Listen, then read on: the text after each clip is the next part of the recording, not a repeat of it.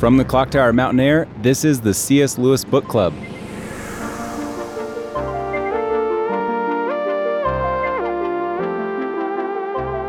I'm Dan. And I'm Alex. Welcome to our book club, and thank you for joining us in Season 2 as we make our way through the Ransom trilogy. In this episode, we are talking about That Hideous Strength, chapters 6 through 10, and spoiler alert. If you haven't read along with us to this point and would like to, pause here, go read, and come and join us. Our next episode will be chapters 11 through 14 of That Hideous Strength.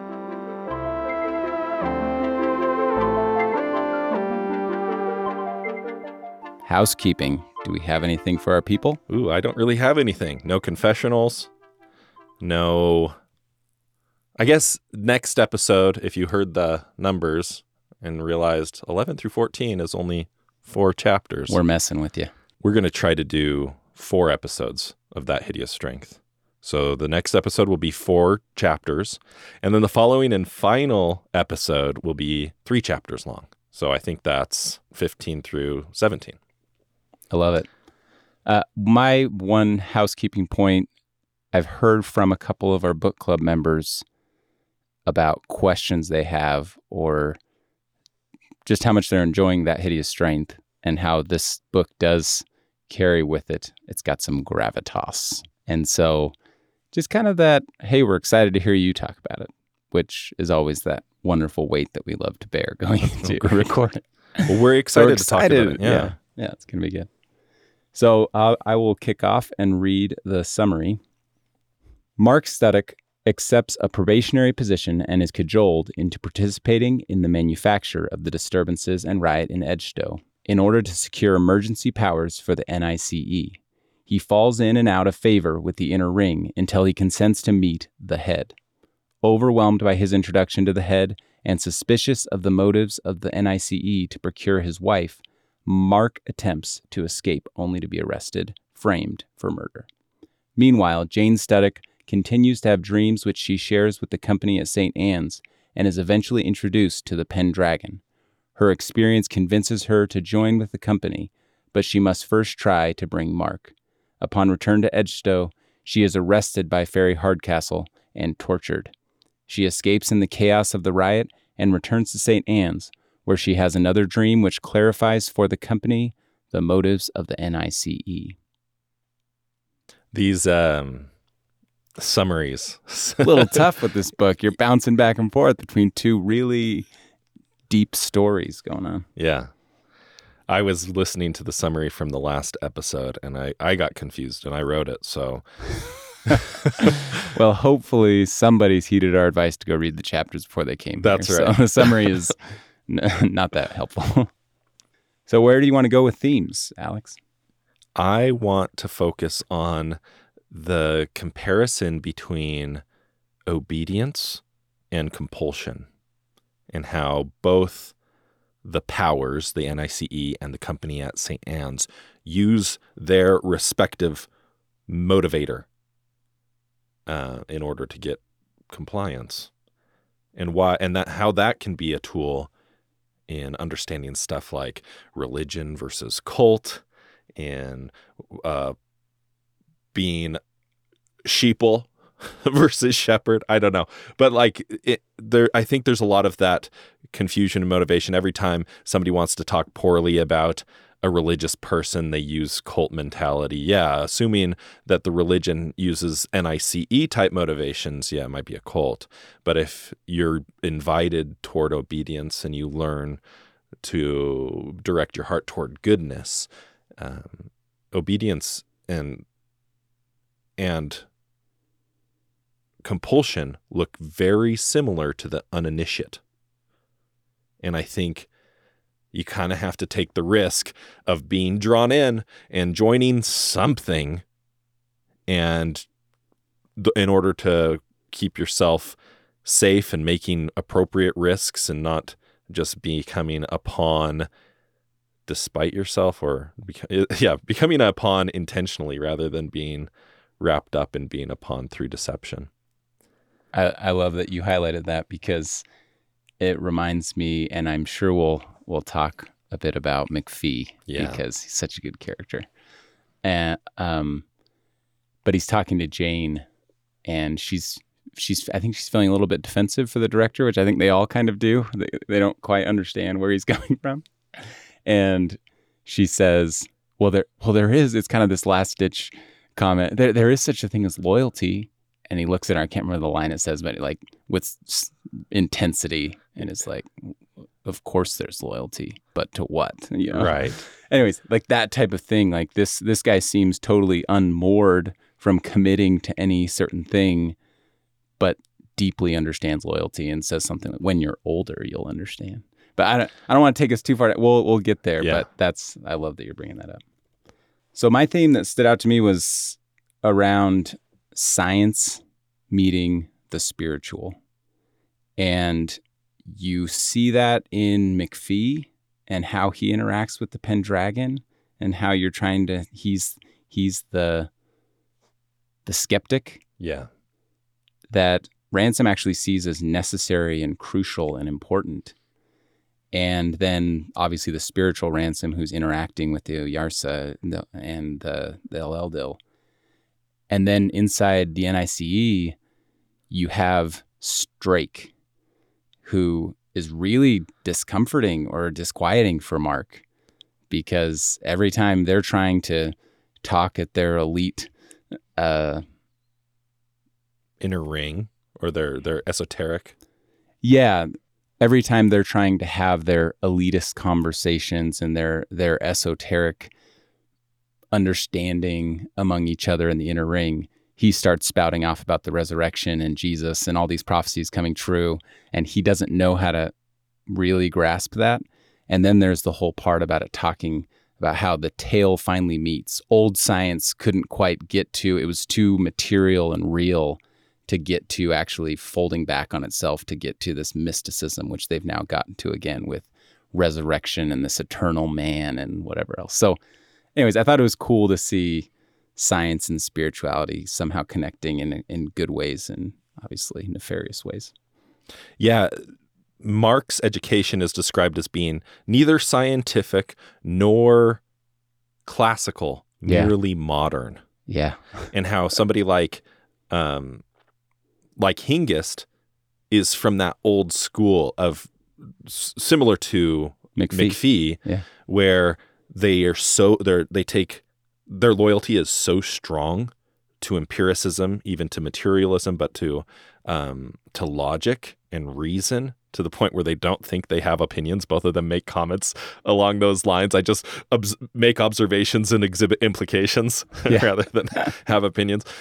But that there's something more honorable to that. They, like Hingist wouldn't dabble in or mess around in mud or dabble in blood or something like that. And now the more modern mind, which thinks it's being empirical, but is also willing to just be, I guess, postmodern, to be carried away in both scientism and mysticism. Not science, but scientism and mysticism, to where it's all just this fight for power and competition and crawling to the top while pretending you're not doing that. And so there's a lot of hidden motives, which means nobody can communicate clearly. Like Busby said in the earlier chapters, we're all saying the same thing, right? Wink. And they're not saying any of the same things, and they're all just kind of competing with each other. And Busby gets burned eventually. Yeah. By that, even in these chapters, his relationship with Feverstone has a falling out because the people at the Progressive Element at Bracton College realized they were just dupes. They were used as pawns for the NICE. And they, for a brief moment, at least in the process of getting the NICE to Edgestowe, really believed that was the process toward, or that was the progression that they wanted from the Progressive Element. I love it. Before we get into the chapters, let's take a break.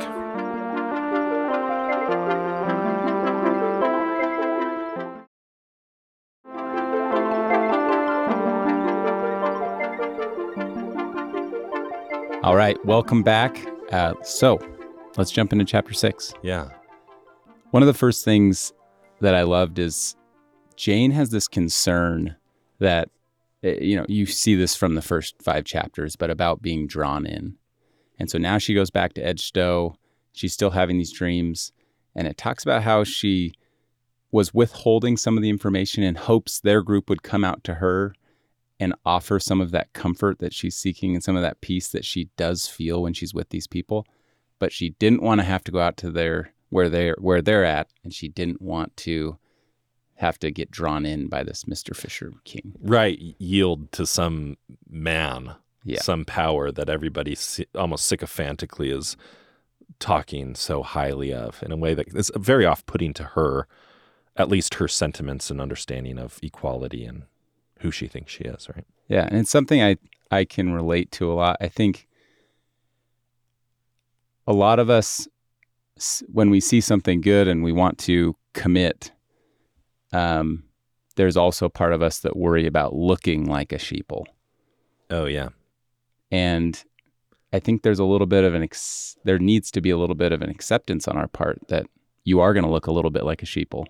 When you're putting on your tie and headed off to church on Sundays, you will be seen like that by some people, and that's okay. Yeah, we can pretend that our egos and our characters are the center of the universe, but that's believing a lie. And at some point, we do have to yield to something. I was thinking about Rabidash in The Horse and His Boy, so unwilling to look ridiculous that he actually became ridiculous and became a donkey because of it, right? That idea of wanting to be an individual, unhampered or unencumbered by the sentimentalities of the human experience. You see this with Mark. Mark thinks he's beyond all of these human. He even thinks it's a good quality and is proud that he starts having these conversations with detestable people and personalities, but enjoying the conversation despite the awful personality of the person he's in conversation with. He thinks that's a sign of maturity because he thinks he's gotten over the subjectivity or over the sentimentality of being human. But all that does is make him totally manipulatable by exactly the sentimental. So there's this push against, we can pretend that we can, of our own power and own importance, overcome all of the external and emotional human pressures. We can become heads that are so overpowering of our hearts.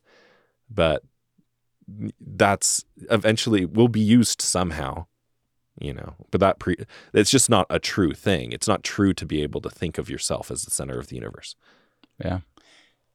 Lewis does something interesting with the perspectives that he uses, how he writes the stories, because it's a third person narrative, someone who's telling you what's going on in the story, but still it's almost like you're sitting in Mark's corner as they talk about it. And you obviously get more insight into what Mark's thinking as you talk through these things.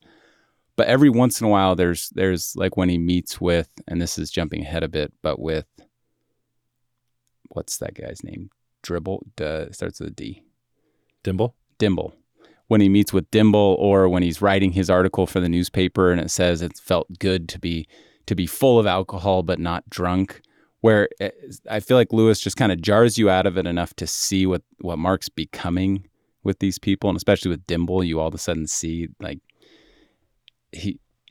the impact that this thought process and his actions are, this path it's taking him down and what it's turning him into. What about his interaction with Dimble helped you see that? Yeah, so with Dimble and Mark leaves immediately after the fairy and Mr. Frost essentially accuse him of murder, right? And tell him he's protected. Yeah. Leaves immediately, and originally the thought on his mind, I believe, was go save Jane, like go warn her. Yeah, something changes. As soon as he meets with the head, I think what the head demands of him is to bring his wife, and he consents to it. And at first he's like, nothing matters. I need to get Jane and bring her here. And then something changes. What changes about that to change his perspective from bringing Jane into this versus protecting Jane from it? I'm thinking it was being accused of murder, but what? Yeah, I almost feel like there's these awful powers from these people like Hardcastle or Wither that I'm not sure if they know when to stop. Yeah, I felt like the murder thing felt excessive. It At did. that point, Mark was so bought in. He'd gone and met the head. And then it caught me off guard that they called him in and then were trying to blackmail him with even more stuff. It felt excessive. Well, he had tried to leave, and he sees the wraith of Wither walking around, and he's like totally dejected. He has maybe he's already decided to go, and I'm not sure if he just wants to leave. He's so uncomfortable. Everything's becoming more and more serious. He wants to leave. He comes back. Yeah, it's difficult. But there is a moment, and I think it's just this point where I think it actually is divine assistance, because he has this moment of disinterested love. Disinterested. That's the line I was thinking of. Yeah. For Jane. And I don't know if it comes at like a final realization or if this is the lifeline sent from maybe the Mel-Eldil himself to rescue Mark out of this. And interesting, the disinterested love is, I wish she would have never married me. Yeah. It wasn't about him. He saw his fate as sealed in a bad direction. You're right. But, he was hoping for her good regardless of his own. That was cool. Yeah, so he's being battered around by these people, using him as a toy almost, playing with him, his motives. It's you're in, you're out, you're safe, you're secure, you're almost being expelled from this group. And then knowing after he meets the head that if he were to leave, it would mean death. And it's then where he gets that divine assistance, because everything else, it's almost like the powers are too heavily weighted on one side.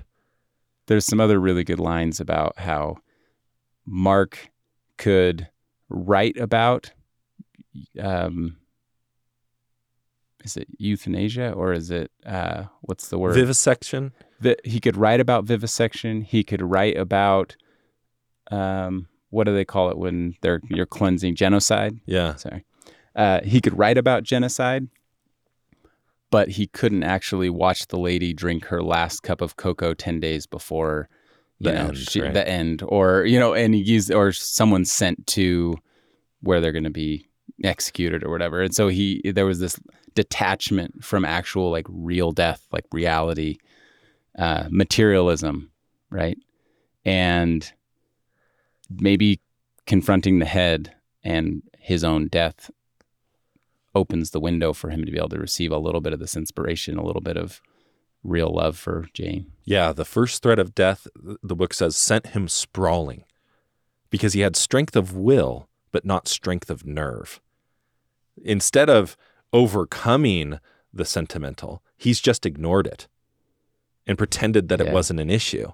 And then when you have to confront that, that's when it really showed his lack of discipline in his nerve. He doesn't know how to deal with the actual sentimental aspects of genocide. He can talk about it academically, but he has no capability of handling it. That's why when people say, every once in a while, and even I'll do this, especially somebody who's trained as a psychologist, it's easy to say, I don't do the emotions thing, or I've got the emotions thing down. I'd rather just, let's talk unemotionally or get past all that. But nobody has a pass on emotions except for psychopaths. So, take note. But if you do have to engage with emotions, what's the line? If you have to see ghosts, it's better that you do not disbelieve in them. Right? In the same way, if you're going to experience the sentimental pressures, if you're going to experience the emotionality, you better be somebody who has practiced and disciplined them. Think of the conversation with Dimble, how practiced and disciplined he is in his own moral guidance. He's got this introspection where he's even worried that he's not being entirely fair. Mark says something like, "You've never liked me." And that hit home to Dimble more than Mark realized, because Dimble was worried that he actually didn't like Mark. And he felt bad about not liking him. So this is what I love, is Mark leaves with a good intention of warning Jane. By the time he gets through the forest and he gets to his house, realizes she's gone, he has this feeling of an upset husband and sees the note from Dimple and they never really liked me anyways. And so now he gets to be a blustery husband, which he grasps onto because it gives him kind of a lifeline out of the world that he's been interacting with, right? And then with Dimple, on the other hand, during this interaction, I love that it keeps pointing to Mark is misreading Dimple the entire time because all Dimble's trying to do is hold on to his charity when he's not feeling super charitable. And he's not grasping the lifeline. Everything Mark's doing, I mean, he is responsible for what's happening with Jane at some level, which that's Dimple talks to him about. But that's the difference in my mind. Well, huge, important distinction between the two sides is Mark and the NICE, they will take whatever rationale comes to their mind, whatever physical rationale comes to them in order to escape truth or escape making progress as an individual. While Dimble's over here has every reason in the world to let go of charity for a minute and to hate this person, and yet is trying to hold on to it and, says, I'm not going to go to my death with false words on my tongue. Right. I love this guy. Yeah. One question I had that I think ties into this is, after meeting the head, after experiencing what he just did with Wither and Hardcastle, after talking to Philostrato, and he's explaining that he wants to essentially turn the whole earth into some metallic, inorganic creation, and then their philosophy behind, well, will everybody eventually have eternal life? No, it'll just all be one. Maybe it'll be you, maybe it'll be me. But anyways, the future he is painting is hell. I mean, you see why Mark gets sucked in and everything else, but how does this not shake you awake? How does this not wake you up to where this line of thinking and this logic and the philosophy and everything, and it's this, it's mysticism from Strake or whatever you want to call his spirituality, and it's scientism from Philostrato, but why? Because the end picture they're painting just is bleak, and they almost see themselves as expendable and burned by the wayside at some point as well in this overarching goal that they all have, which is ugly. That reminds me of the Loiars of Malacandra talking to Weston. And Weston saying, goes on, and humanity will go on and on. But what happens when the world ends? It will jump to another world. And then when all worlds end? So the corner in the argument that Malacandra has on Weston is he's willing to go use the logic continually, take it to, the turtles all the way down. Weston will only take the logic until it gives him justification for doing what he's doing. He's being utilitarian about the logic. As soon as that happens, as soon as Malacandra says that what happens after all worlds end, I think Weston accuses Malacandra of being defeatist. And that's what you see. You see this utilitarian mindset. They don't really believe even the things they're saying themselves. It's all to just get closer to the inside. More power. It's like Mark forgets how awful everybody is every time he sees, I got past Steel. I got in further than Steel did. Even to the point where he realizes he gets in further than Feverstone. And instead of waking him to say, hey, you're expendable too, obviously, it just makes him feel, I'm getting it. I'm eating the fruit right now. I'm getting all the thing that I'm after. Let me at those red centers. Let me have all of the thing that I want right now, because I don't really believe in anything beyond what I've put up as the most important thing. So what you're shooting at is he's blind to this hell that they're trying to drive this truck towards, because it's purely self-centered. It's total ego. Right. And if you can focus on just being an old professor one day and sitting back in your armchair talking about how you were this important person in this big organization, you've totally lost. Um, uh, if that's your image that you've painted of what the ideal world looks like, even when Philostrato's sitting there telling you about this hellscape that he's shooting to create, you can somehow get past that. Yeah, it's all in the abstract. They can't feel it. You can't feel what it means to go through any of these, the awfulness of being dissolved or assimilated into this ego that cares nothing for you at all. The image that's coming to mind is if you've seen the movie Fantasia and they do the Night on Bald Mountain. It's this big mountain created with a peak as this demon character that comes alive at night. And you have all these like ghouls crawling off him and he just kind of like brushes them off and they fall into you. The oblivion, the chasm below. And it's like they're all desperate to get close to this big demon and then he doesn't even care at all about them. And if you see if that's what you believe reality is, maybe not in such a mystical way, but let's say your belief of existence is you live, you pay taxes, and you die. Not to say that that's not true in a very physical and mortal way, but if you think that that's all there is, you can pretend that, look up at the cosmos, at the Milky Way, look at the grandeur. Isn't it incredible that the universe is so much bigger than us and then we'll just die? I mean, you can say those kind of humanistic, materialistic sort of pithy type doctrines, but you can't actually feel what that means because annihilation is terrifying. And if you ever had to contend with the emotional experience of your imminent annihilation, you would probably be singing a different tune. The only way I know that is in history, we have plenty of stories of what people do as they go kicking and screaming into the beyond, and they don't have a belief of the beyond. If you're going to see ghosts, it's better that you not disbelieve in them. And so you can just pretend. Let's pretend we can build out this hellscape in our fantasies, but if we don't ever have to feel it, it actually seems like a mark of maturity. I'm going to die and then I won't exist anymore. Doesn't that sound mature for me to say that?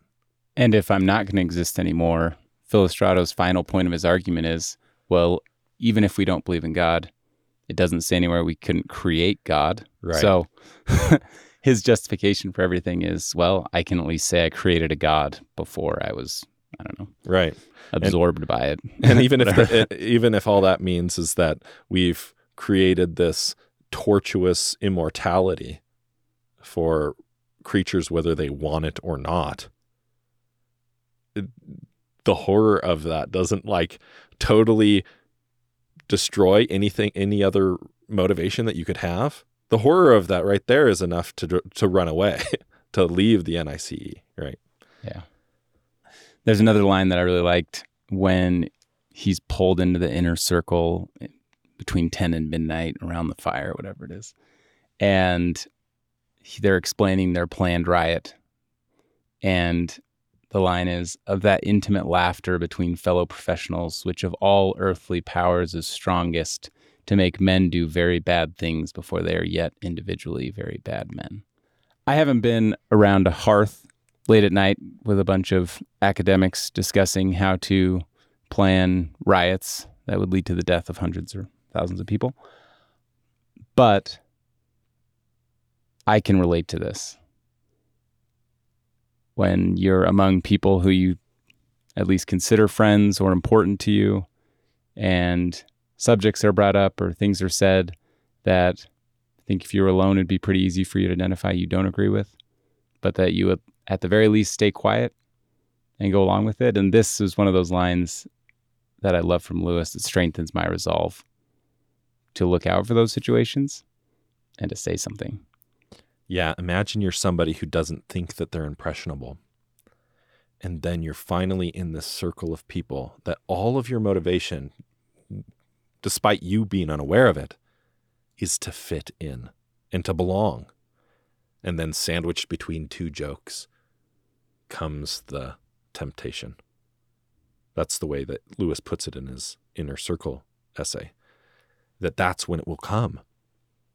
You have to be an expert at understanding your own motivations. You have to be totally accepting that you are a physical person with hormones that feels the pull of serotonin, and Appetites, passions. exactly. That so much of your lived experience is a mood, not just a resolve. You can have a resolve, and then the moods come and change. That's how strong your resolve has to be, is to be able to withstand all of those sentimental pressures.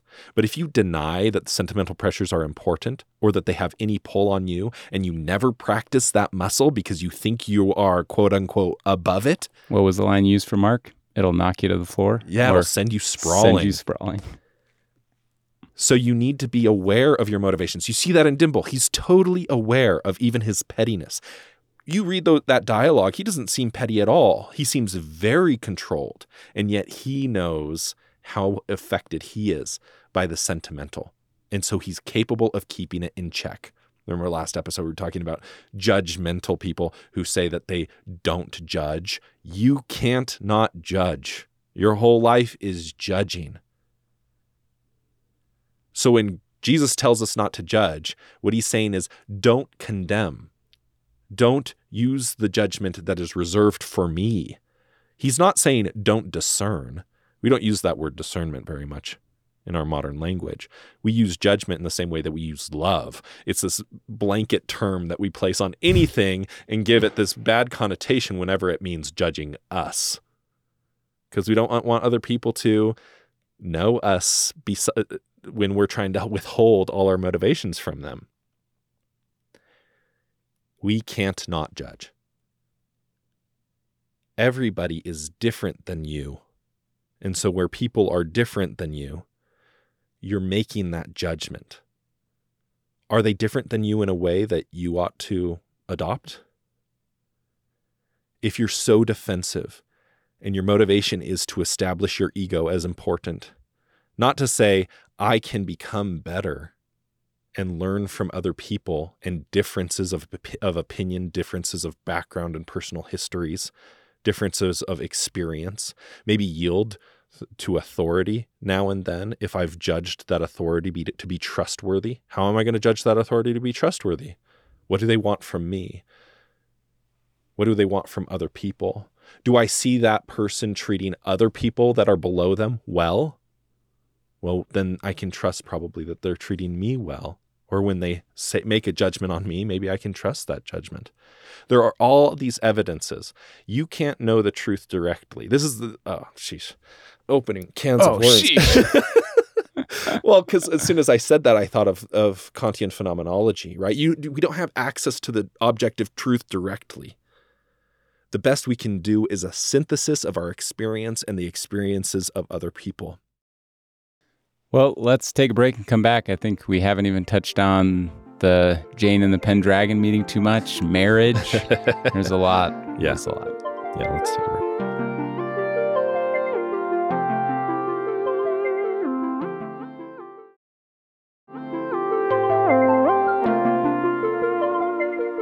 All right, I want to make sure we get to this before we go to our section of the book that we're going to listen to. I love the character of McPhee. And the whole time I'm reading it, I'm thinking, Alex loves this guy. And it reminded me of Trumpkin and Ransom's comment about he's our skeptic and we need him. And they have this very close relationship.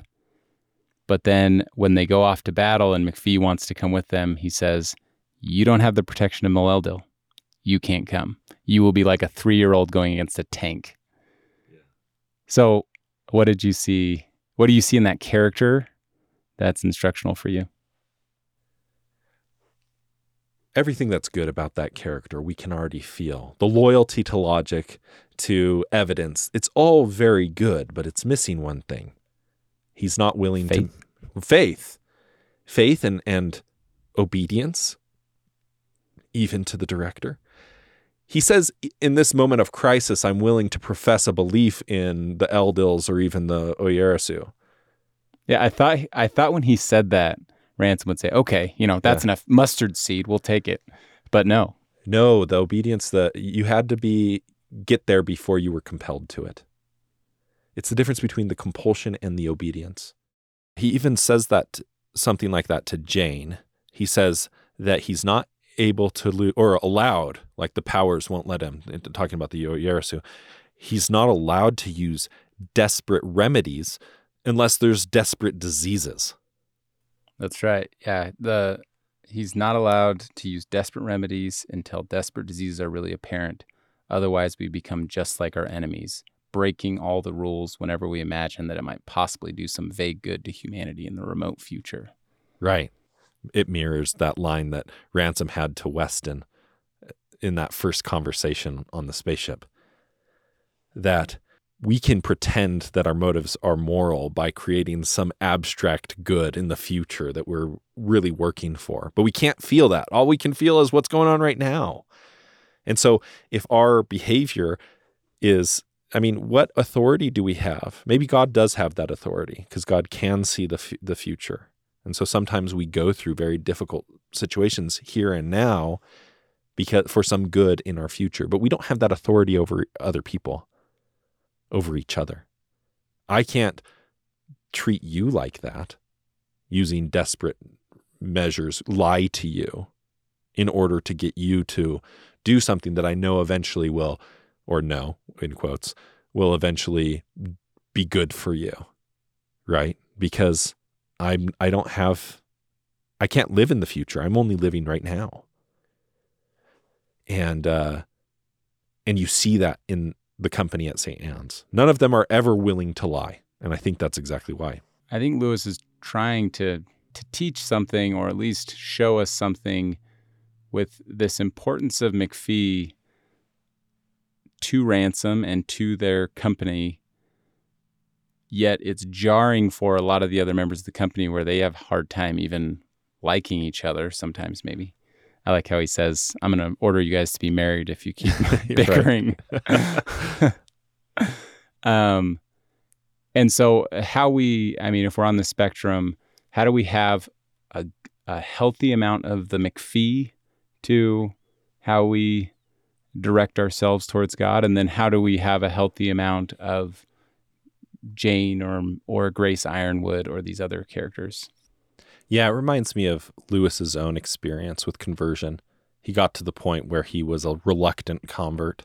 His logic took him to this place, and he realized that it was more important for him because he had the love of mythology, and it was that allowed him to take his logical mind to where it needed to go.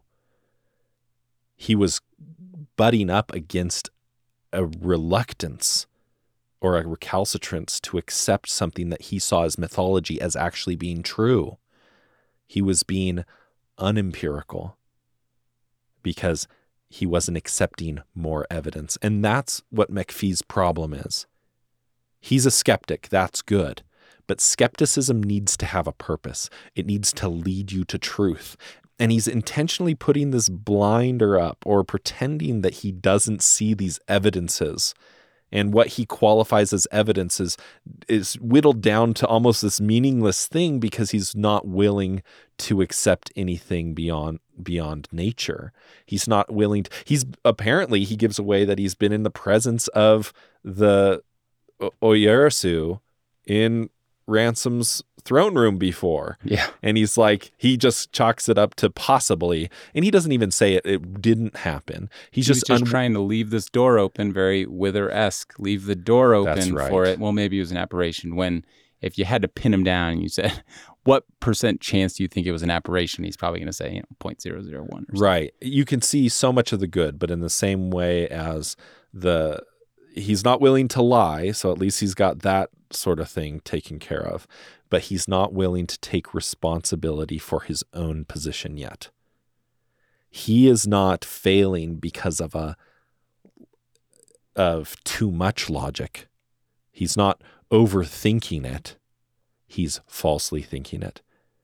He's failing because he hasn't taken the logic to its end. But this reminds me of our earlier comments about Mark, that blindness creeps in when it's about our ego. And if you've set yourself up, if in McPhee's mind, anything that assails his idea of that I am the logic, I am objective, he's blind to, which this is that last step he has to make, is seeing that blindness. It's causing him to be blind to Ransom, to what he's seen, to what he's experiencing firsthand all the time. Yeah, he's like he's the most knowledgeable, but also the most blind person in the house at the same time. He's eating the fruit, but because he can't see the tree, he won't admit that it exists. Yeah. Well, I think we should jump to our clip from the book.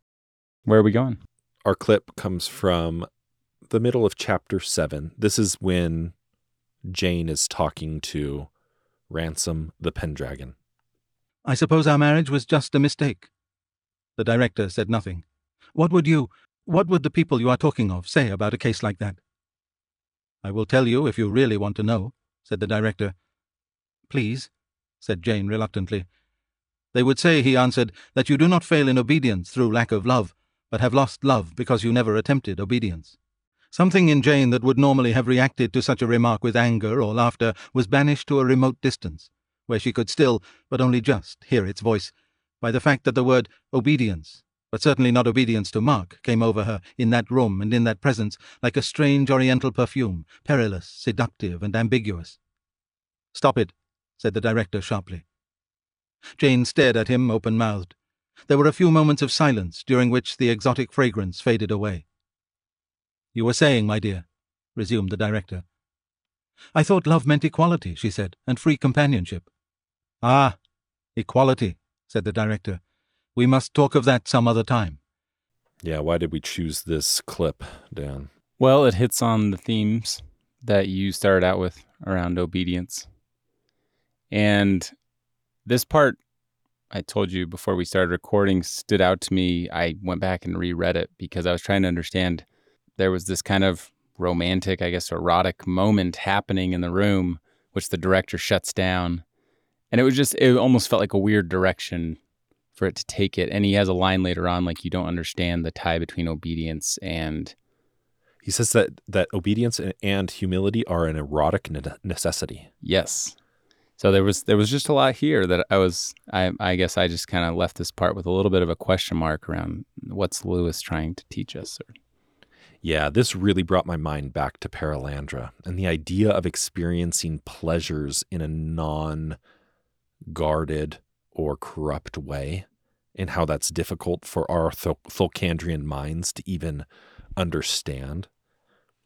Because when we even hear the word obedience, I think I even have this like repulsion from it. No, obedience can't be a virtue because it's by obedience that so many people have been taken advantage of, especially women, right? Then the whole history of the world is basically men mistreating women. Of course, they should be guarded from obedience that way, right? It's interesting. Obedience for me, when I say the phrase obedience to God, gives me no...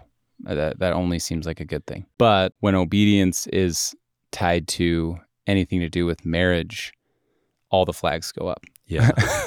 And maybe that's my modern education. I don't know. Possibly. Well, and maybe it's a education based on observation or knowing your own heart. Are you worthy of being obedient to? I don't know if I am. But that's not an indictment on obedience itself, but on my inability to exercise virtue in stewardship or authority. So ideally, right, if we were like the Pendragon and obedience was something that we could accept without letting the corrupt, that fragrance that starts filling the room.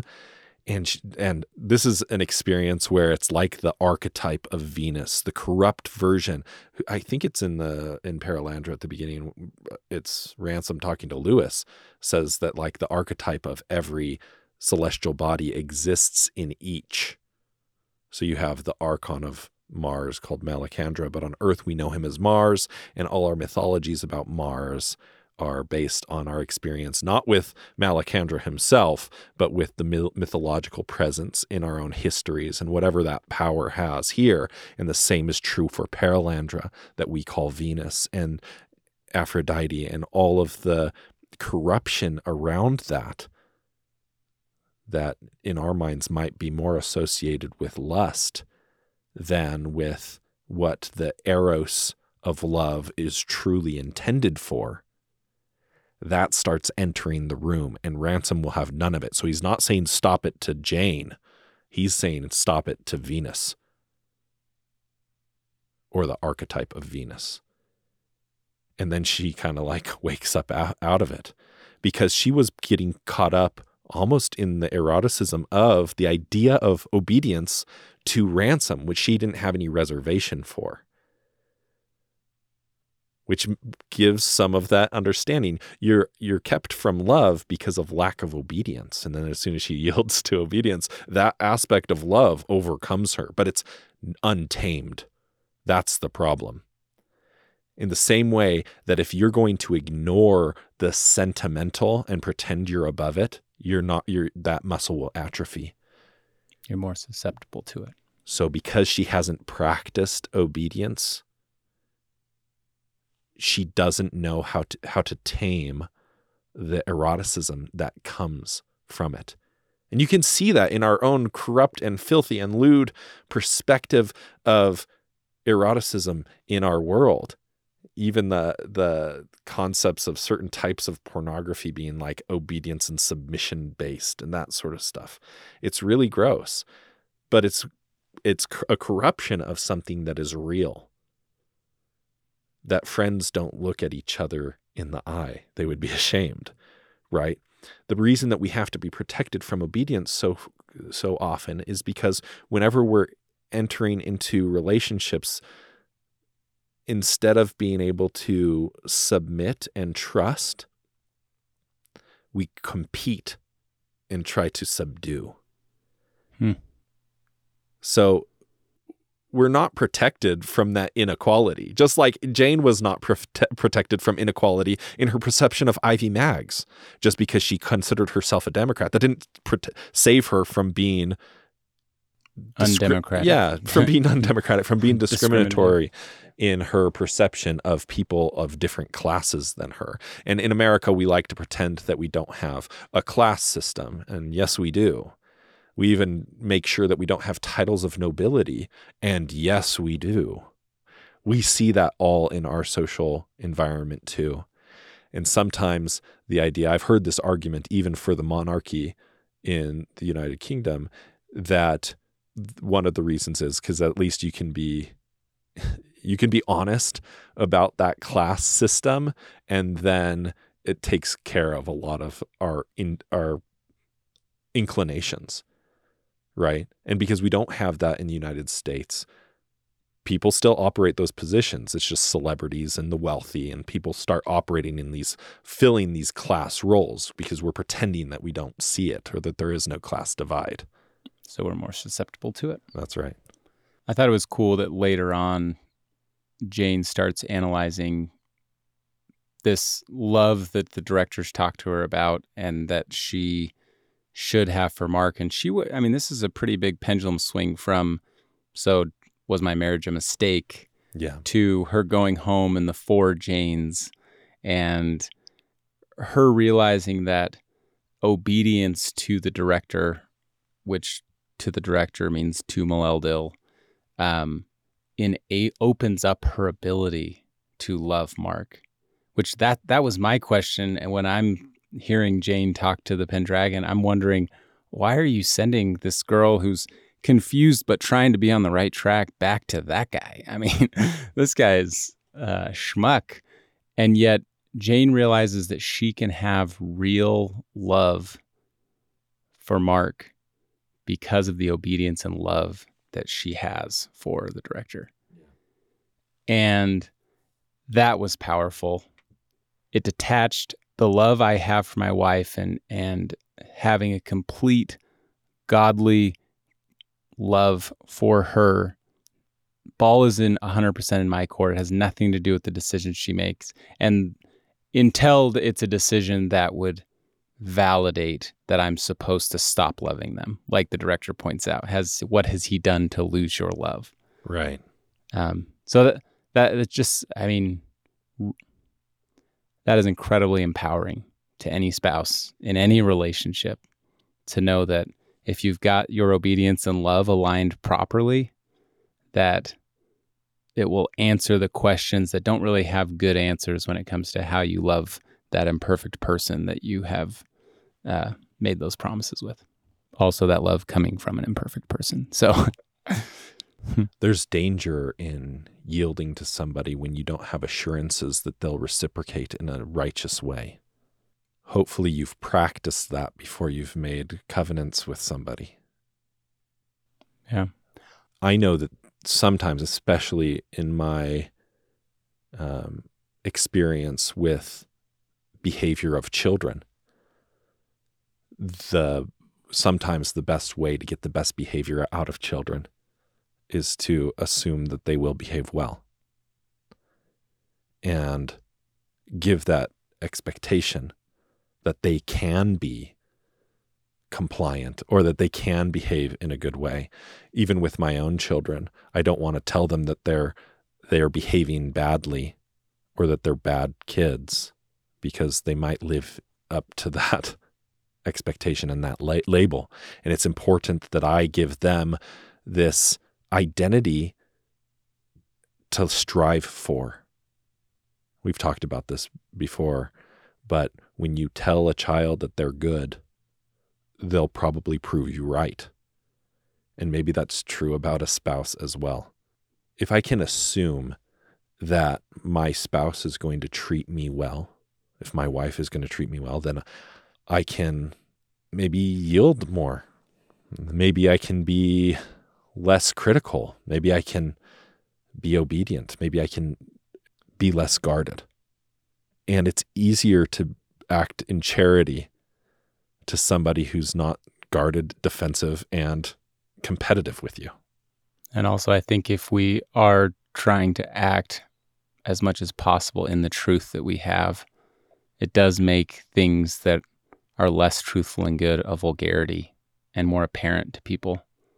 And so by acting, like you're saying, less guarded with real love, I think it's an invitation to everyone around us, and it can be an invitation to our spouse to hopefully join us in trying to be more truthful with each other. I think in the same way, competition is contagious, and so is vulnerability. Yeah, these are tough chapters, and that section itself, I know that the first couple times that I read through it, I didn't really understand it. I trusted in the way that Lewis wrote it, that there was something there that I didn't have to be afraid of. And this time through, I really felt obedience as being virtuous.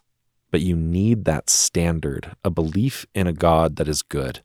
And now, with that standard and everything being anchored in Him, obedience can be the way to access that power.